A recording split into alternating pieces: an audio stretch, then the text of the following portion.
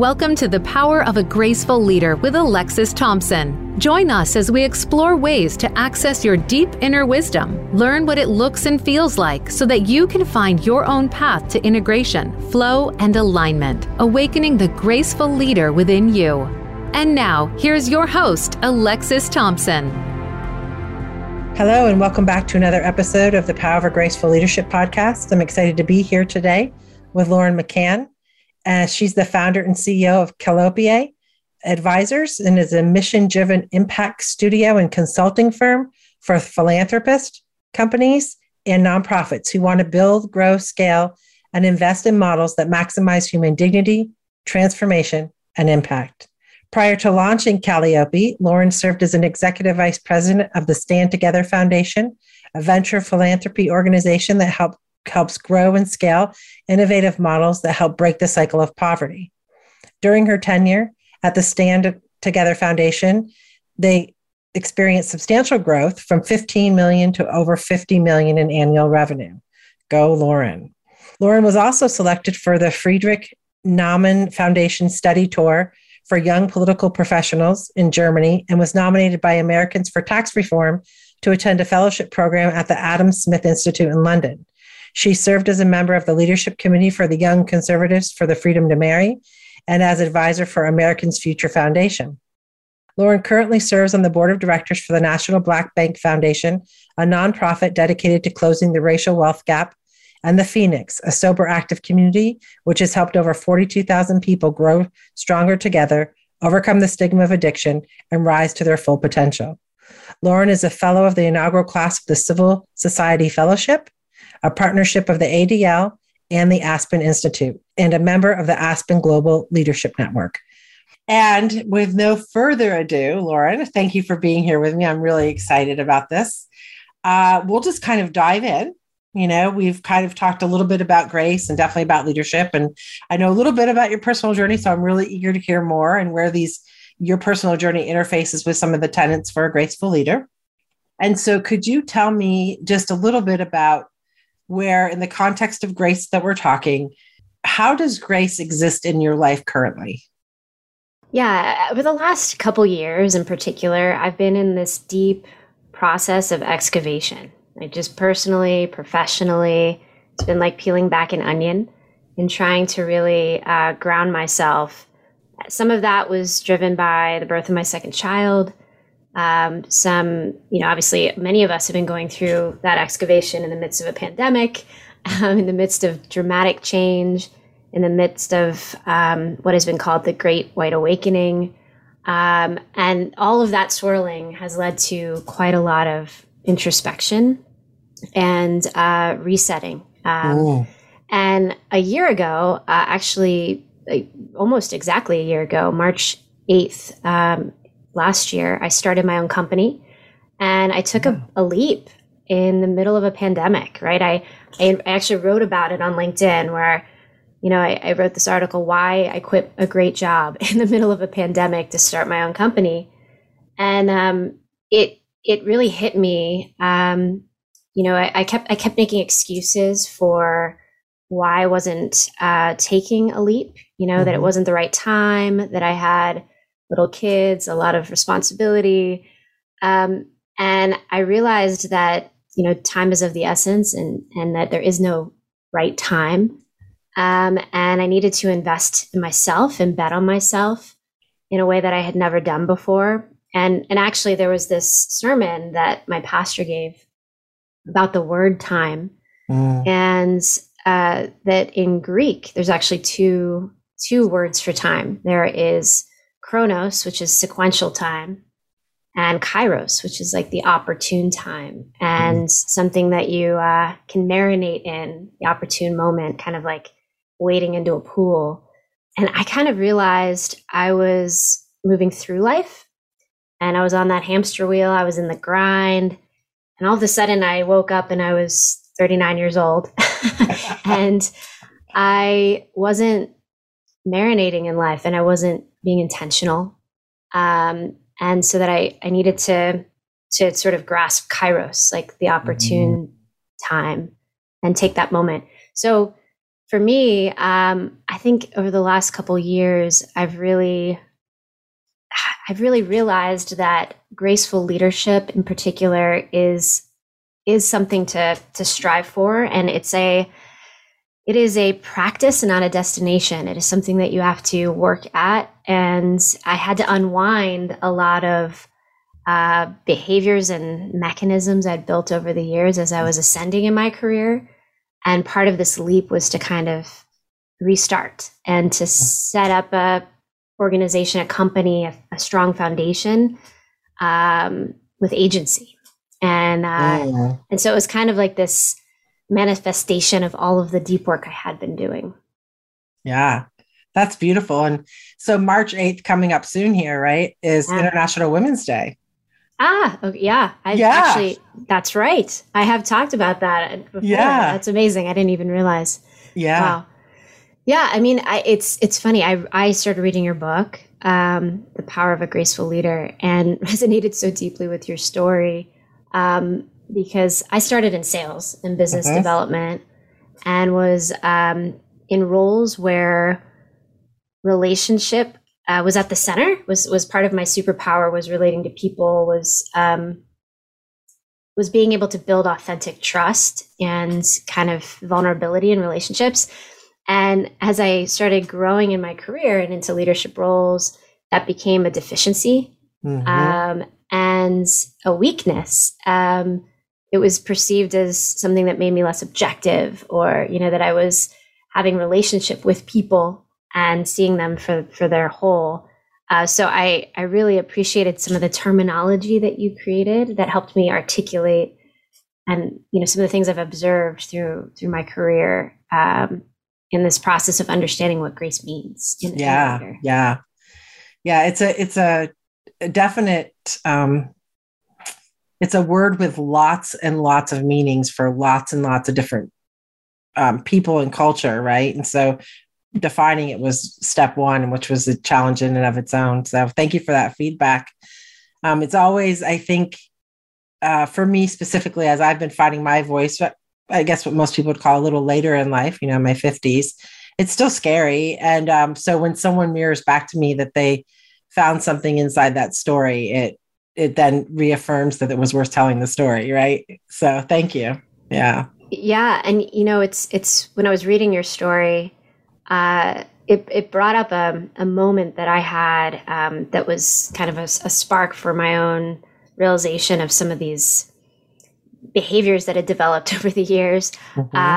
I had a senior leader call me out of the blue.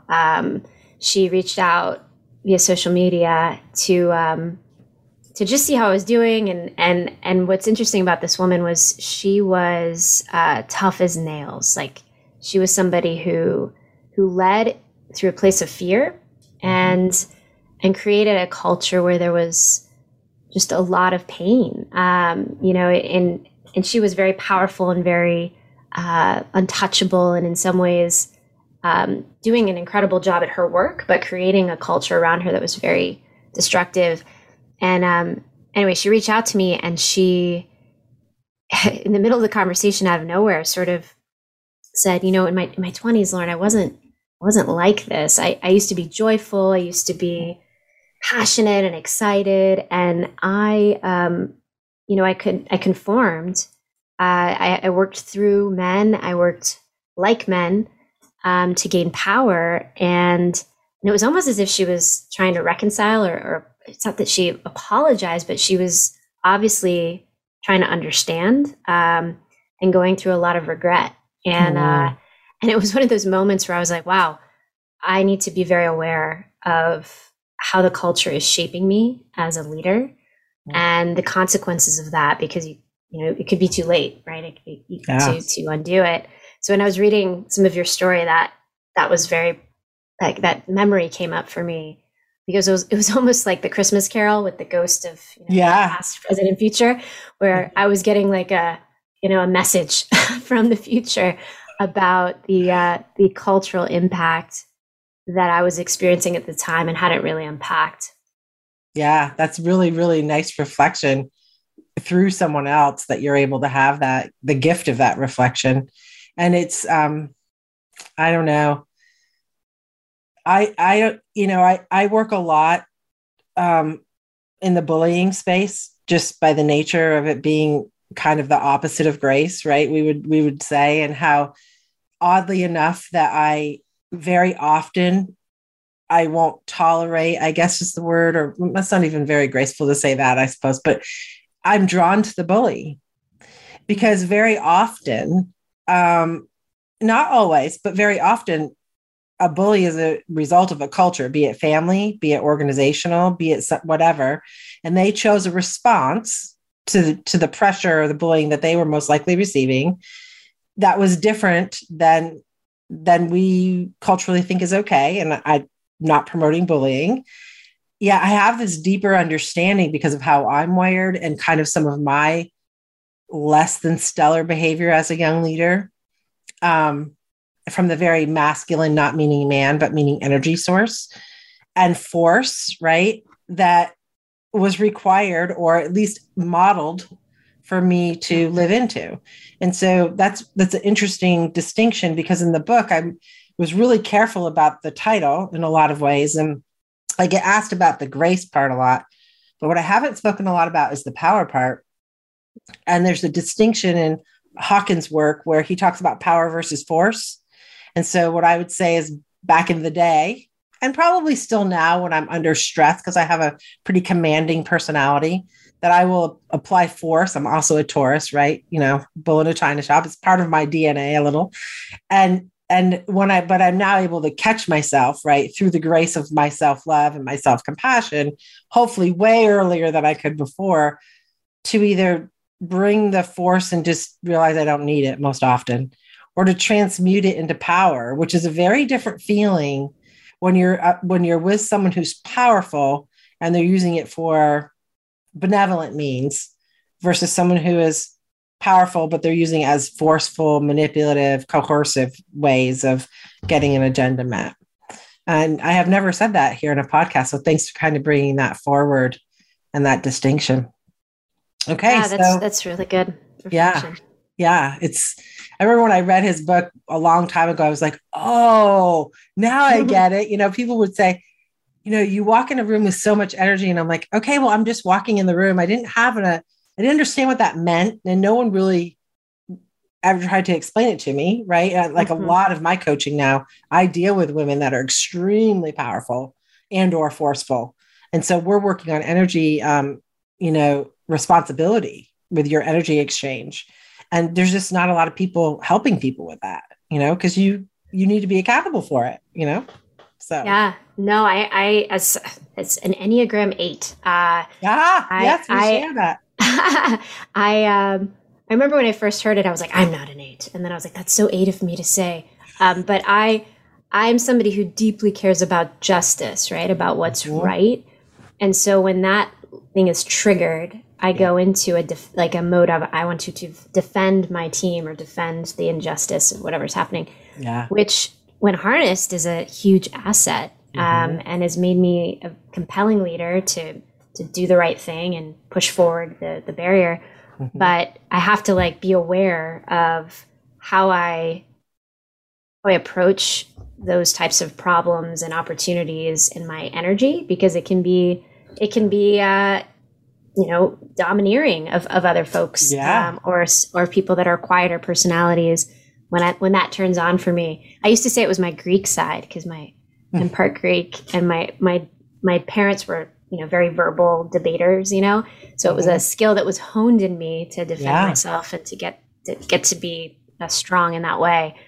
But you look at other 8s, it's like Martin Luther King and people who are leaders and use that power for good. So I really like that. I'll have to get to the source material there with Hawkins and read more about that. Yeah. All right. So tenet number 1, right, is integrating mind, body, and soul. And I think we have, I've said on a couple of different episodes, we have a commercialized experience of what that should, look like. And I think we all realize once we move through the should that there's a reality, and it's pretty intimate for each person, what that could look like or what serves the person. So can you share with me a little bit about what this might mean for you or how it might look currently for you? Yeah, I read in this last couple years, in this period of excavation, a book that I think really grounded me in that understanding, which was Seat of the Soul, Gary Zukov. And so when I think about that, it's really the inner being and the outer being, really closing that gap in terms of authenticity. And when that was described to me, I realized, that the more that we mask, the more that we pile on, the more that we externalize our happiness, the more unhappy we are, and ultimately it's checking myself in my own triggers, my own behaviors to make sure that I turn inward versus outward for validation and feel comfortable in my own skin. And I think one of the ways that's manifested for me personally and professionally is I'm somebody who is sober. I'm in recovery. And 3.5 years ago, before I became sober, I'm not sure people in my inner circle, only a few, would have thought it was a problem because I was a work hard, play hard person. I was ascending up the ladder. I was in bands. I was, doing lots of extracurricular activities. I was accomplished, quote unquote, and doing well on paper, but was feeling very empty and was using alcohol as a way to combat stress. And for me, when I became sober, I decided as a leader to be open about it. Nice. And part of that was I needed to destigmatize. I needed to destigmatize what recovery looks like, what a leader in recovery looks like, and enable people through my story to recognize and see that addiction is non-discriminatory and it can impact people from all walks of life. And I saw a lot of courageous people around me that were telling their story, and my story isn't like everybody's story. Everybody's story is different, but that's the point. And so I felt compelled to publicly state that I was sober during Recovery Month 1 year, and now I'm on boards. I'm on a board for a group called the Phoenix, so I'm very public about it. But there's a lot of people that kind of look sideways, like, as a leader, that's showing something about yourself that's very personal. That might be seen as a deficiency. And the way that I see it is like we all have things we're working through. And if we don't kind of come out of and come into the light, we're just burying what lots of people are dealing with instead of supporting one another. So it's been interesting. The more public I am, the more people reach out to me who are sober curious, the more leaders that admit, sometimes publicly, sometimes quietly, that they too are in recovery. And I feel like if I can help one other person be comfortable talking about it, then I'm doing the right thing. But it's interesting. It wasn't, when I first posted about it, I did it as almost an accountability mechanism for myself to hold myself accountable to this life that I was living, because the more people knew, the more I could be in community with them, honestly. But I wasn't thinking about all the consequences of, now my board members know, or now my donors know.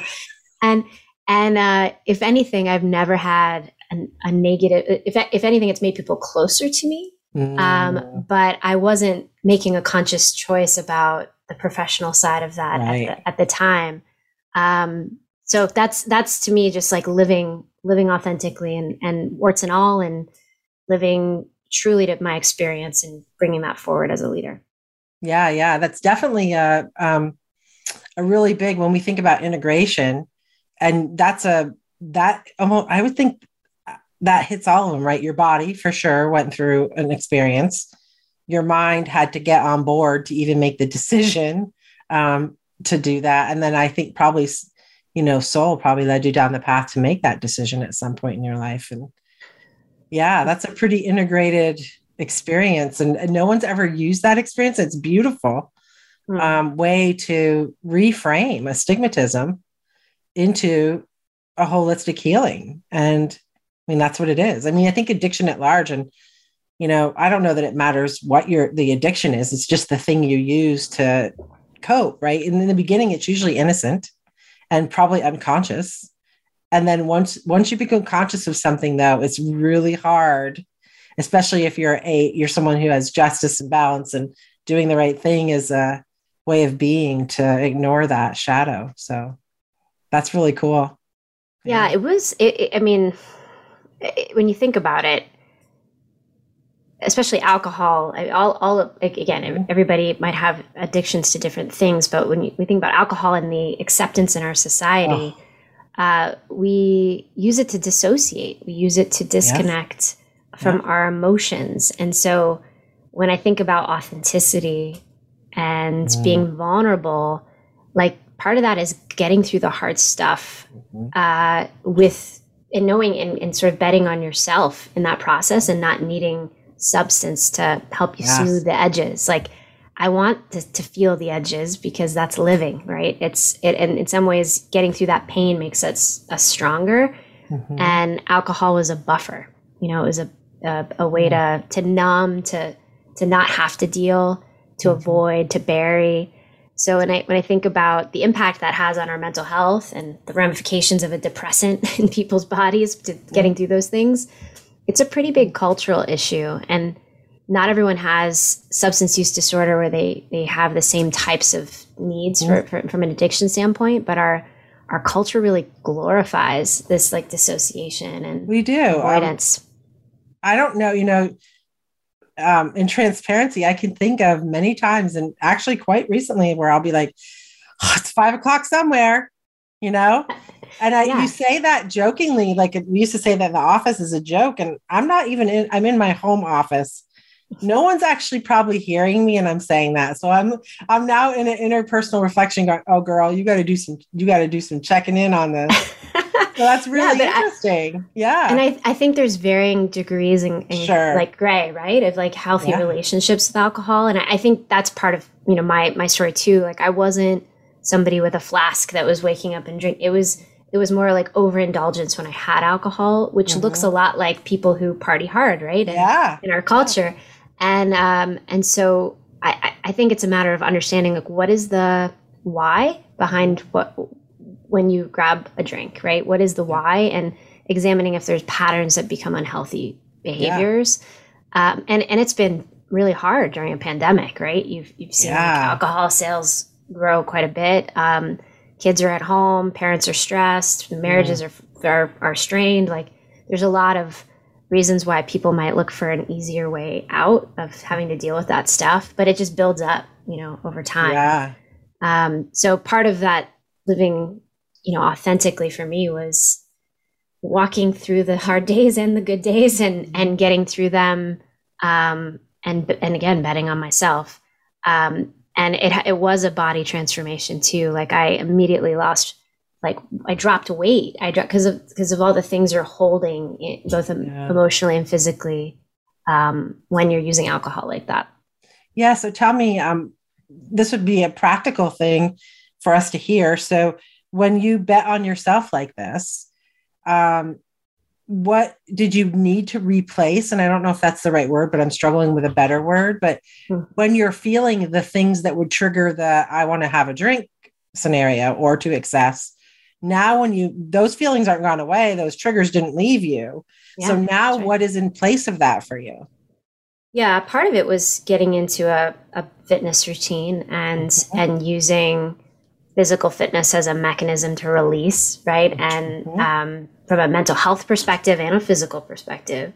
Part of it was also realizing, when you're in a social situation sober, you can have joy and it can be joyful, and you don't need alcohol. And so I'm one of those people who can be at places where alcohol, is. And I want to stay in the social engagement as long as I can. And it's almost like a reinforcing thing for me because I realize I wake up the next day, feel awesome. I could still go for a run, but I still had all the fun with my friends. I still had the fun with my peers. So it's almost like a bit of a superpower. You can remember the whole night. You know what you said. You have no regrets. You get to wake up early and feel good. That's amazing. And so I think it's trying to find like happiness and joy, and conjuring that without needing anything to be the trigger. But running for me was a big one. Trying to eat healthier, and giving myself like time of self-reflection and space. I'm not great at meditating regularly, but I try. I try to do readings. I have a book, One Foot in Front of the Other, which is an affirmation book for people in recovery. And I try to read that in the morning is just like a set my day. So getting into habits like that just are mindset habits. Yeah, that's beautiful. Yeah. Thank you for sharing that. Okay. So another tenet here as we're exploring this is called the evolving tenet, and it's alignment with self and soul. So this one here, the big question is, and I'm excited to hear your response, but do you feel clear about what your whole reason or purpose is for existence this time around the sun? Such a big question. It's a very big question. Purpose of life. Yes. Maybe this is a micro way of answering that. So every year, for New Year's Eve, my birthday's in December. So I'm always thinking about next year around New Year's anyway. I was like, I'm not going to do a New Year's resolution this year. Cause usually for me, it's around, an achievement or a milestone or a grounding goal for me. And I realized those are all about like activities and milestones. And I have those goals, but I wanted it to be about how I show up versus like the what I do. And so this year I chose a word as a mantra or something to kind of snap me into focus, which is wonder. And the reason I chose wonder was, I have two little kids. I have a 4-year-old and a almost 8-year-old.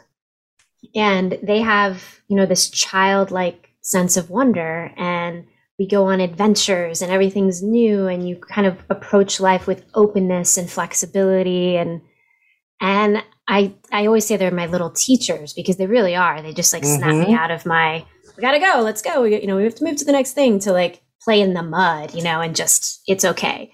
Yeah. But I wanted to choose wonder because I want to approach work and people with curiosity and openness. And so for me, it's allowing me to be like open to the universe a little bit and not feel like I need to have a plan or be attached to a milestone or an objective. I just launched my business, as I said. I'm about to hit my year anniversary. And so have a lot of thinking I've been doing about my purpose as it relates to the dignity of people and the impact of my work. But this idea of wonder has been more about a way of being that helps me to kind of get out of my head in terms of my like rational mind and just be present a bit more. Yeah. So sometimes we can get at this question, and specifically when you're very purposeful about starting a new business, whether it was conscious or not, this is usually an underlying driver. So tell us a little bit about what it is you do in your business. Yeah. So my business is called Calliope, and it was named after the Greek muse. And the reason I chose that was we wanted to inspire innovation for leaders that are interested in driving social impact. So we work with CEOs of nonprofits, corporate leaders, philanthropists, to build, grow, and scale models that are grounded in human dignity. And that is important to me because, ultimately, I'd been working in poverty for quite some time before this and had observed that we often have like a deficiency mindset about people in poverty or even people in recovery, right? We look at the negative and we don't look at them through their strengths and through their resilience. And so all of the work we do, all the models, all of the organizations we support are grounded in this belief in people and models that honor, empower, and give those people agency in their own transformation. So it's been really incredible work. Part of the why I made the leap was I was feeling like there was a lack of innovation in the social sector, a lack of courageous leadership, and so many challenging problems in our society, but a lot of talk and a lot of kind of optimizing on what's there, but a lack of willingness to take risks and to invest in new ideas. I wanted to invest my time, my energy, my creative thinking in bold, scalable, innovative solutions. I realized I was a builder. I have always been an entrepreneur. I was somebody in a company that would build the new thing, build the new program, launch the new organization. And once it got to the size and scale where there was lots of people and the budget was 3 times, 4 times as much, I was less happy. Like, I love being in that build mode. Mm-hmm. So our firm, we're embedded leaders that can essentially be an outsourced leadership team when you're in that build mode and you're looking for innovative, creative, transformative leaders to help you. So we've operated as interim executive directors, interim chief strategy officers, when people are at blank page thinking stage and are looking for ways to operationalize that. And we're working on things like combating extremism and polarization in our country, projects around racial justice, projects around family stability and economic opportunity for Black and brown communities. So we have some really fascinating, amazing clients, and I'm super proud of the work we've done in a short time, in a year, and the opportunities in front of us. So my why and like the how I do what I do is really grounded on transformation and impact. And it's with this view about individuals and giving them agency and walking alongside of them and empowering them in the process. Yeah. I would say you're kind of leveling the field, creating some justice, aren't you, along the way? Yeah. And that's definitely something that's very important to me. In my last job I was running, I was the executive vice president of a large organization focused on poverty in America. And I had never been into a prison before that work. And my very first site visit into a prison, I was at the airport just sobbing. And I was with some C-suite executives. It was a very vulnerable, touching moment. But, when you meet people who are incarcerated and recognize the barriers in their lives and how they got there, if you have no proximity, you don't realize how alike you are, and how situations like where you were born and your zip code and where, the luxuries you had access to as a child or didn't really predetermine opportunity sets that put you in situations of desperation. And so once I got proximate, I had to be involved in work that helped to give people a second chance, give them opportunities to flourish. Because when you're in a situation like they're in, you might have made the same bad choice, and so that work really opened me up to the injustice in the system and the people that we don't often see that are stuck in cycles of incarceration. Yeah, that's funny. I didn't know we shared this in common. So I did a fair amount of work in the prison system in Texas, and specifically with a female incarcerated, amazing human beings, powerful people. Wow. And it was intimate conversations, and it was all strengths-based work. And to help create a language for them to understand the wiring, it's their brilliance just turned on in an environment that we don't value. I mean, just let's be honest, right? That's right. I mean, if you're on the street and you own a block for your business, that's a skill set, Yep. and you're operating inside that skill set at a pretty high level, not in a framework in our community that we value or think is appropriate. Granted, fine, but nonetheless, the skill set's there and the strength is being utilized. And so if you can figure out how to pick that up and put it in a place where it maybe this individual would thrive inside of what we socially feel is more acceptable than what they were doing, it most often will happen. And so I haven't thought about being in the prison in a long time. And I remember the first time that I went in and, the barbed wire on the fence, and they lock the door behind you, and then they lock the next door behind you. And it's very sobering. Oh, yeah. And then I had the experience when I went in there that I didn't expect, and people were laughing and having a good time and being in community. And I was like, okay, I have to take everything I think I know and throw it out the window because I know nothing. And it too was a extremely sobering moment. And I still have an affinity to support and do work in those environments. So that's cool. Yeah, I so similarly, I just was shocked at the level of deep relationship and community and support that is formed when you're in those types of situations. One of the most impactful site visits I ever went to was a coding in prison program in San Quentin in California. And so you have individuals in prison who are coding for platforms and websites and creating these incredible apps and high touch, high functioning interactive websites, and the brilliance like on display, and the grit and determination, and also the redemption aspect of the ability to just be able to apply your skills in a different way and be given the tools to do that. And then the opportunity when you get out, when you can make $60K in Silicon Valley as a starting point, I mean, that helps break those cycles of incarceration when they're given that type of opportunity. But somebody also another organization would talk about like transforming their hustle, right? So to your point, like they have those innate skills that's just not the industry on the block, right? And it's giving them the tools to recognize those innate skills. That's pretty powerful. I haven't met very many other women in this space that have done work in there, so it's again another nice touch point for both of us for sure. Okay, so let's talk about transparency. We talked about authenticity a little bit earlier, and so when we think about transparency in this context, it's about transparency to self, tell the truth, right? Which can be an authentic experience, hopefully.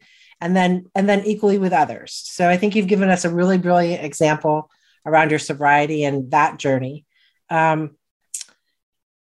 Let's like peel that back a little bit and talk about the roles that we play in the world. Because I think sometimes, for me at least, I just kept accepting them. I didn't rarely question them or try to define them outside of what was the role that was given to me. And I just went and slid that mask on and slid the next mask on. And I looked probably 50 feet away from me and went, okay, I'm now mother, right? I have a mother. So I have one example. And I'd look around, there's 6 other mothers. So I guess it needs to look like this. So can you share a little bit about how the roles that you've played in your life have impacted you?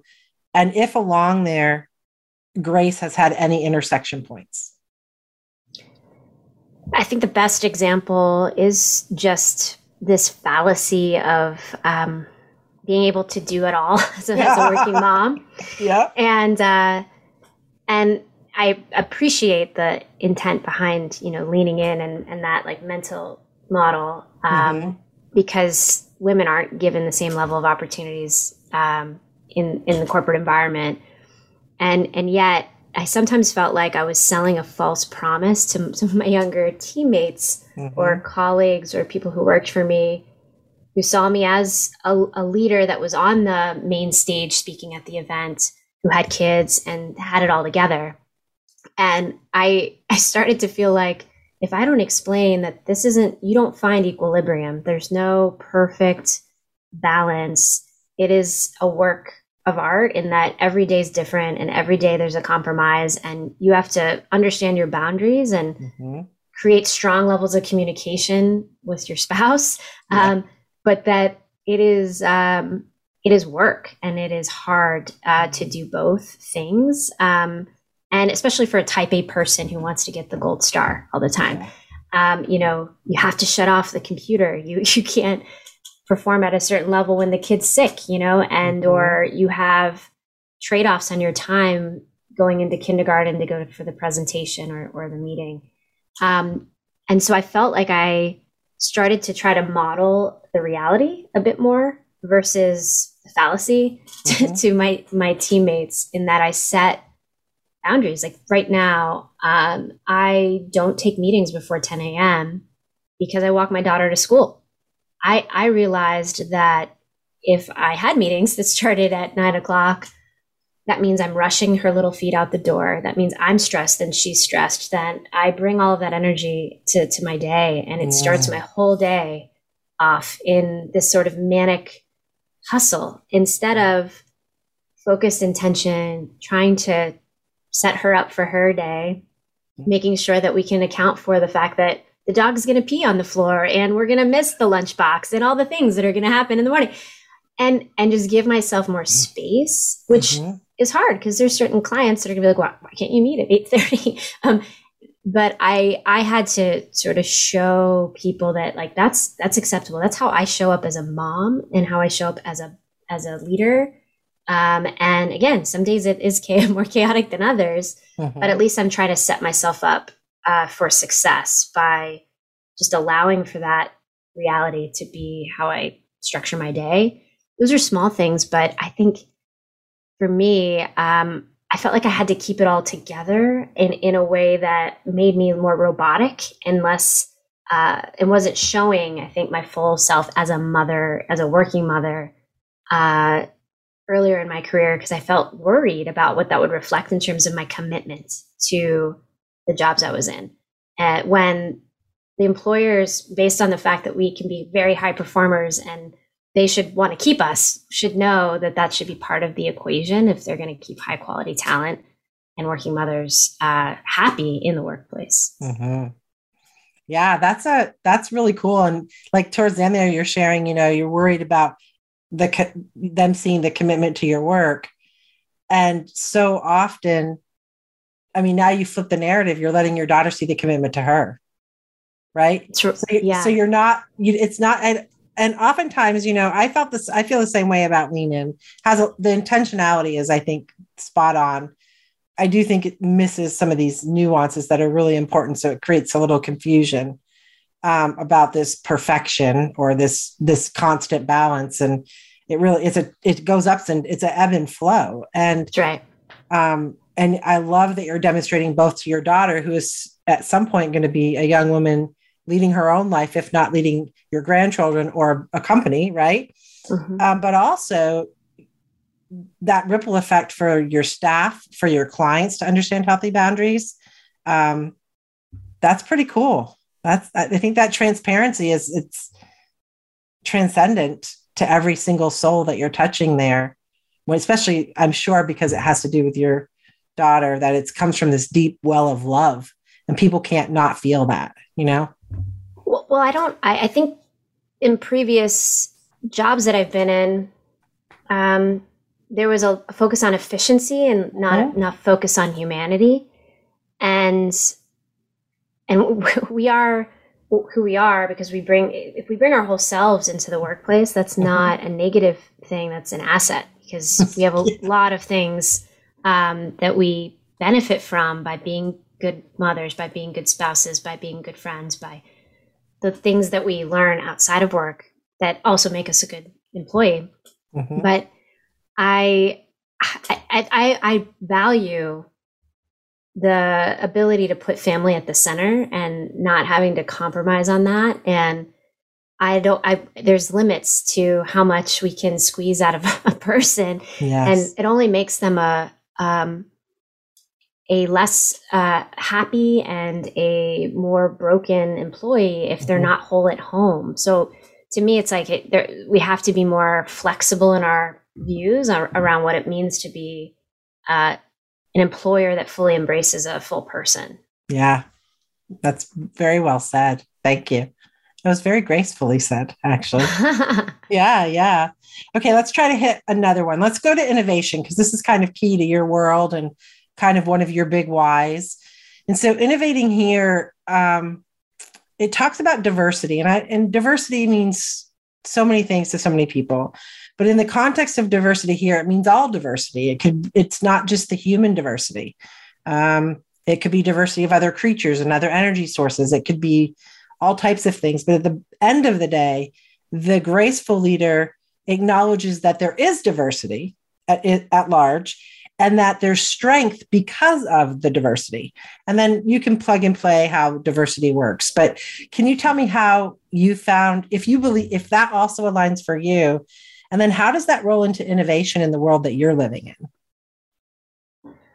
I love to be in community with people who have wildly different opinions than I do. And I I just learned so much from them, and I appreciate the challenge on my own assumptions. And I think I was in Chicago for 10 years and had a very diverse group of friends there. Lived in this awesome neighborhood where everybody knew like everybody's dog's names and everybody's kids' names. It was a true manifestation of like Cheers, right? I've never been in a place like this before. And, I have strongly held beliefs, but I realized like the people in my inner circle were actually quite different than me. And I think that's kind of rare in this day and age, because people get very caught up in their tribes and their echo chambers. I'm a musician, and I have all these interesting reasons why I can like get into different types of community quickly. So naturally, I'm pulling from lots of different types of energy. One of my best friends in the entire world is somebody who's kind of from a political perspective, probably on a pole that's opposite from me. And yet she's like the godparent of my children. And we would be at concerts and be like debating and having deep conversation with love at the center. And I feel like we've like lost that art as a society, where we can hold somebody in high regard and love them deeply, but also disagree.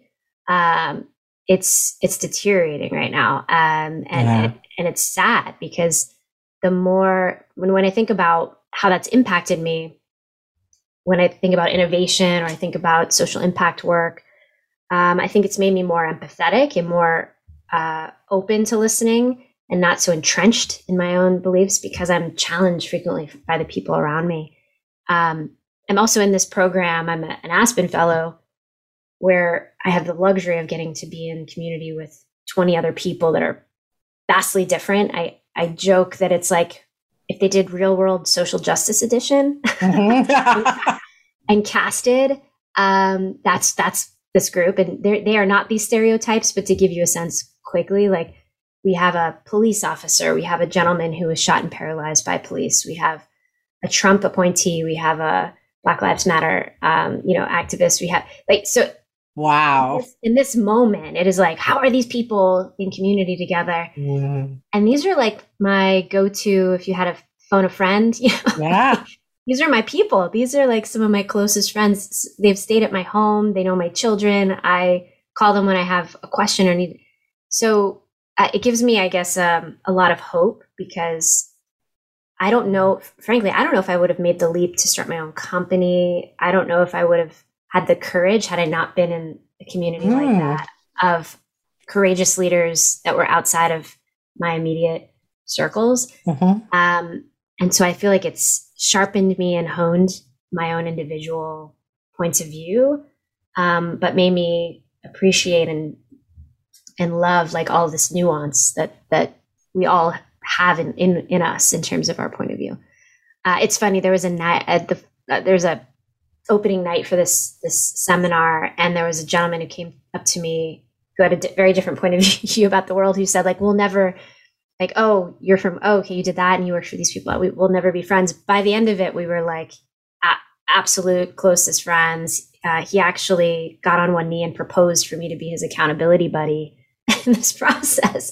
So I think it's a matter of, to go back to the wonder piece, like really having wonder and curiosity about people, and not letting your id and your like triggers mask what can be like a learning moment for you, an opportunity. Yeah, that's beautiful. Very, very cool. All right. So one more thing here, so we can honor time and everything. Tell me a little bit about, we talked about power and force. And so you kind of made a call to yourself. You're going to go check out more about that. And so the last tenet, when I was kind of downloading all of these and trying to make them really practical from all the theory, when I put it in here, I got a lot of pushback from people, and it's the compassionately powerful tenet. And it is literally a way to introduce duality and non-duality, the concept for people, because a lot of women especially would be like, well, I can either be nice, right, compassionate, or I can be a bitch, powerful, right? And oftentimes that was the mindset. Okay, am I going in as nice Lexi, or am I going in as not nice Lexi, air quotes, for whatever this perceived agenda or what I had to do or move in the organization. And it took me a long time and a couple of hard hits on the head in my career to understand that it isn't either or, right? I don't have to put the nice part of myself in my desk and go down the hall and tear someone's butt up. And I also don't have to put the nice person on and not have any boundaries and totally forget that I am powerful, right? And be a doormat. Mm-hmm. So have you ever struggled, or have you witnessed struggle where even if it's a subconscious tug of war for yourself or others? Absolutely. Yeah. I mean, I think because the way that power is modeled in that masculine energy way, it kind of feeds its own sort of cycles of how people show up and in their power. I'll give an example maybe of a tension and a learning. I was told often that I had great radical candor, and this was a strength, the way they were saying it, because I was able to deliver feedback in a way that was open. And I think feedback's critically important, and we need to have challenge. It makes us sharper, but the how you do that is important as well, because it matters how it lands. And early in a process, I was seen as giving feedback, and people assumed good intent. So I was able to be very direct and have that radical candor. But what underpins that is trust. And so if you're not pouring into your trust cup with people and filling that up, then you start to get an imbalance in your ability to have that kind of openness. So I, at one point, was neglecting that nurturing of trust. So then people start to assume malintent, or people start to question where it's coming from, right? But if you're doing both things, if you're able to pour into the cup and ultimately build trust alongside a posture of power or candor, where you're able to be direct and lead, I deeply believe that duality exists and is actually pretty critical. But if you only have force as like your mechanism in terms of the power, then you start to be seen as a railroader and somebody who's just pushing to push, and that intent is questioned. So I've ebbed and flowed in that, in the sense that I feel like I've manifested that balance well sometimes, and then learned when I wasn't nurturing a foundation enough, and started to lose ground in my ability to be effective. Again, as an Enneagram challenger, that's already innately something I do. So it's a matter of ensuring that I'm building that foundation, which will enable me to be more successful long term. But I think women in particular start to conform to a place of power to compete, and yet we actually have an advantage in that compassion and empathy quotient that will make us a very strong leader. But we tend to bury it in the process of going up that ladder. So it's unearthing that in a way that makes us even stronger in the end. Yeah, very, very good example. And thank you for sharing it in that kind of a context, because I think it was extremely relatable. So that's great. Is there anything that anyone listening to us today, and thank you for listening if you're still with us, that if people say, well, why graceful leadership? Is there something you'd want to say to help them understand why bother with this grace thing? Especially now, after a pandemic, as work and the traditions of work are being disrupted, people aren't in the office anymore. People are virtual. People are more open to part-time working situations and recognizing the need for flexibility. I think we have to redefine how we work and what the culture of work looks like. I said before, I was in cultures that felt like we were pushing out widgets, and high performers were rewarded, but they would burn out. Yeah. They would burn out and feel empty, even if they were being rewarded monetarily, because it lacked humanity and it lacked a sense of purpose beyond the work. And I think people are craving that. I mean, so many companies are talking about how, for like the millennial generation, it's challenging to recruit because people want both. People want purpose and they want fulfilling work. They're demanding it. So like work has to adjust and how we work has to adjust. And, I think, especially when I think about that story of the woman I mentioned that called me, in her generation, she was a pioneer in terms of leading the way for women in the workforce. And so she did what she had to do and also learned from it. And now we have an opportunity to reset the terms and to build a workplace that's really allows us to flourish, not just as workers, but as humans. And I can't imagine a time where we're going to be this open to that type of disruption in work than coming out of this period when employers have to compete for talent and have to make the case why people should be part of their community. Yeah.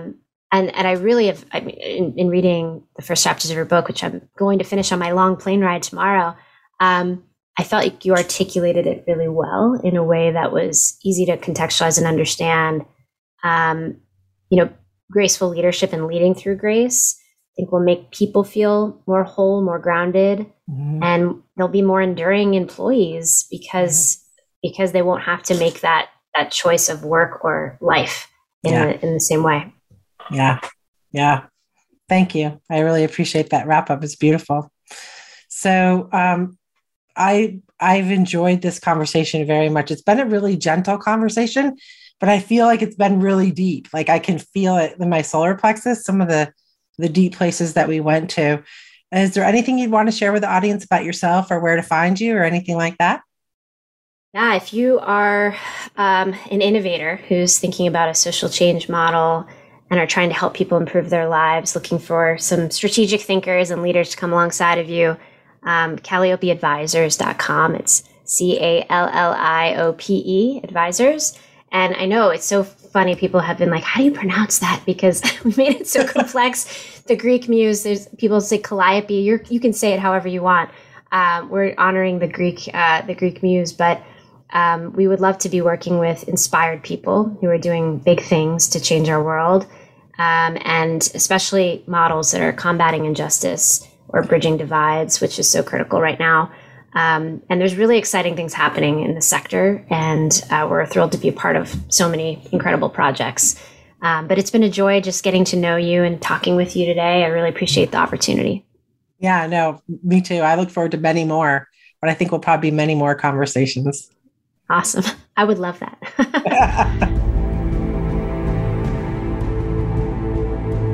Thank you for tuning in to The Power of a Graceful Leader.